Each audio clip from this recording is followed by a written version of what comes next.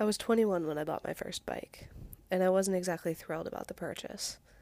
I never enjoyed riding bikes as a kid, and I was only buying this one because I had no other choice. I bought this bike because my car's back end locked up while I was driving it.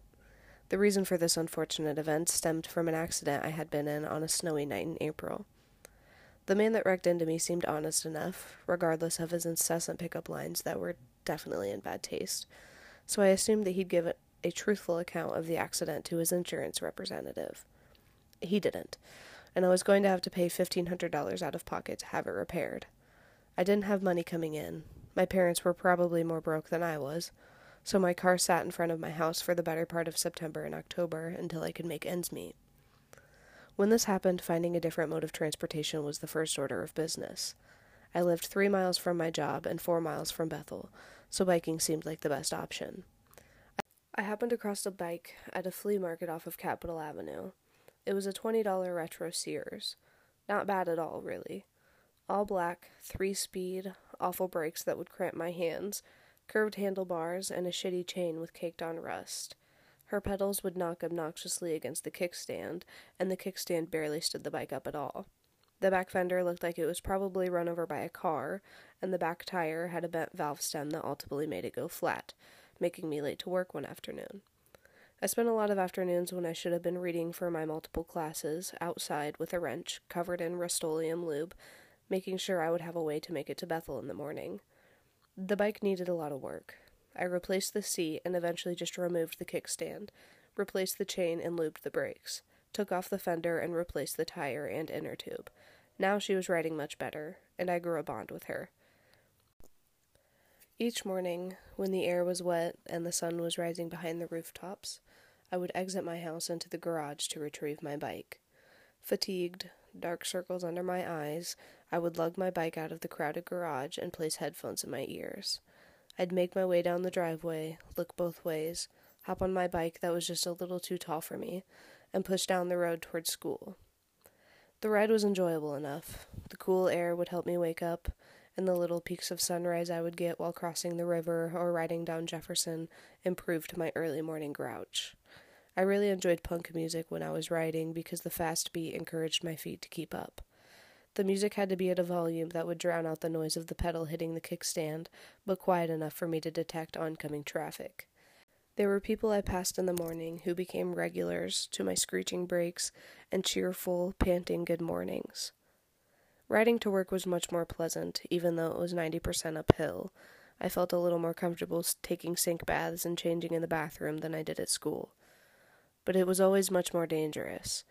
Each ride to work, I remember thinking that when I got my car back, I would yield for any biker that crossed my path, because it's dangerous out there for bikers. People do not wait for you, they don't give you your space, and they will cut you off. Both rides were enjoyable, though, and I always had a sense of accomplishment when I got to where I was going. I have never given my body as much credit as I did in those 2 months. However crazy my situation, it got me to where I needed to be. Even though things were not looking so great for me, my car was broken down, I was eating mac and cheese every night for almost 3 weeks, and I was falling into bed each night overwhelmed with the exhaustion of each day, I kept going. Those bike rides are a part of the reason why I kept it all together. After an especially stressful day at work, I would look forward to the release of frustration I would feel while pumping on my pedals towards home. But a lot of days I would wake up frustrated at my situation, frustrated that I had no other choice but to get on that bike every morning to get to where I needed to go, upset with my parents because they couldn't help me, upset at myself for deciding to go to school without thinking things through first.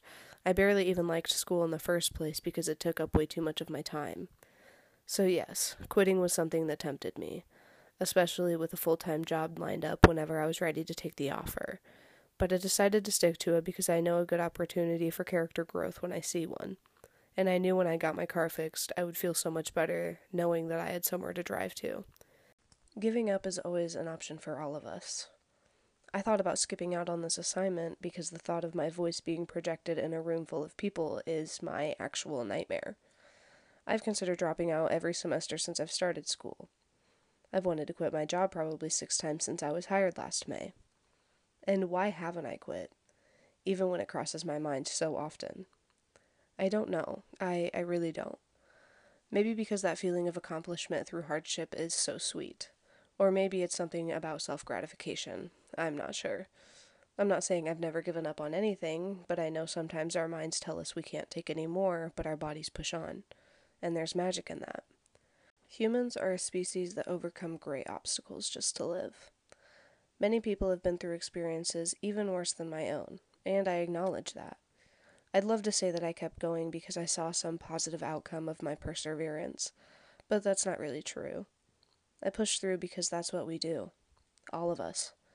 We just keep going, hoping tomorrow will be better than today, or these past 2 weeks, or even these past 3 years, even though tomorrow has a great potential to be even worse. If we didn't keep going, we'd be stagnant, and stagnant water has the potential to kill.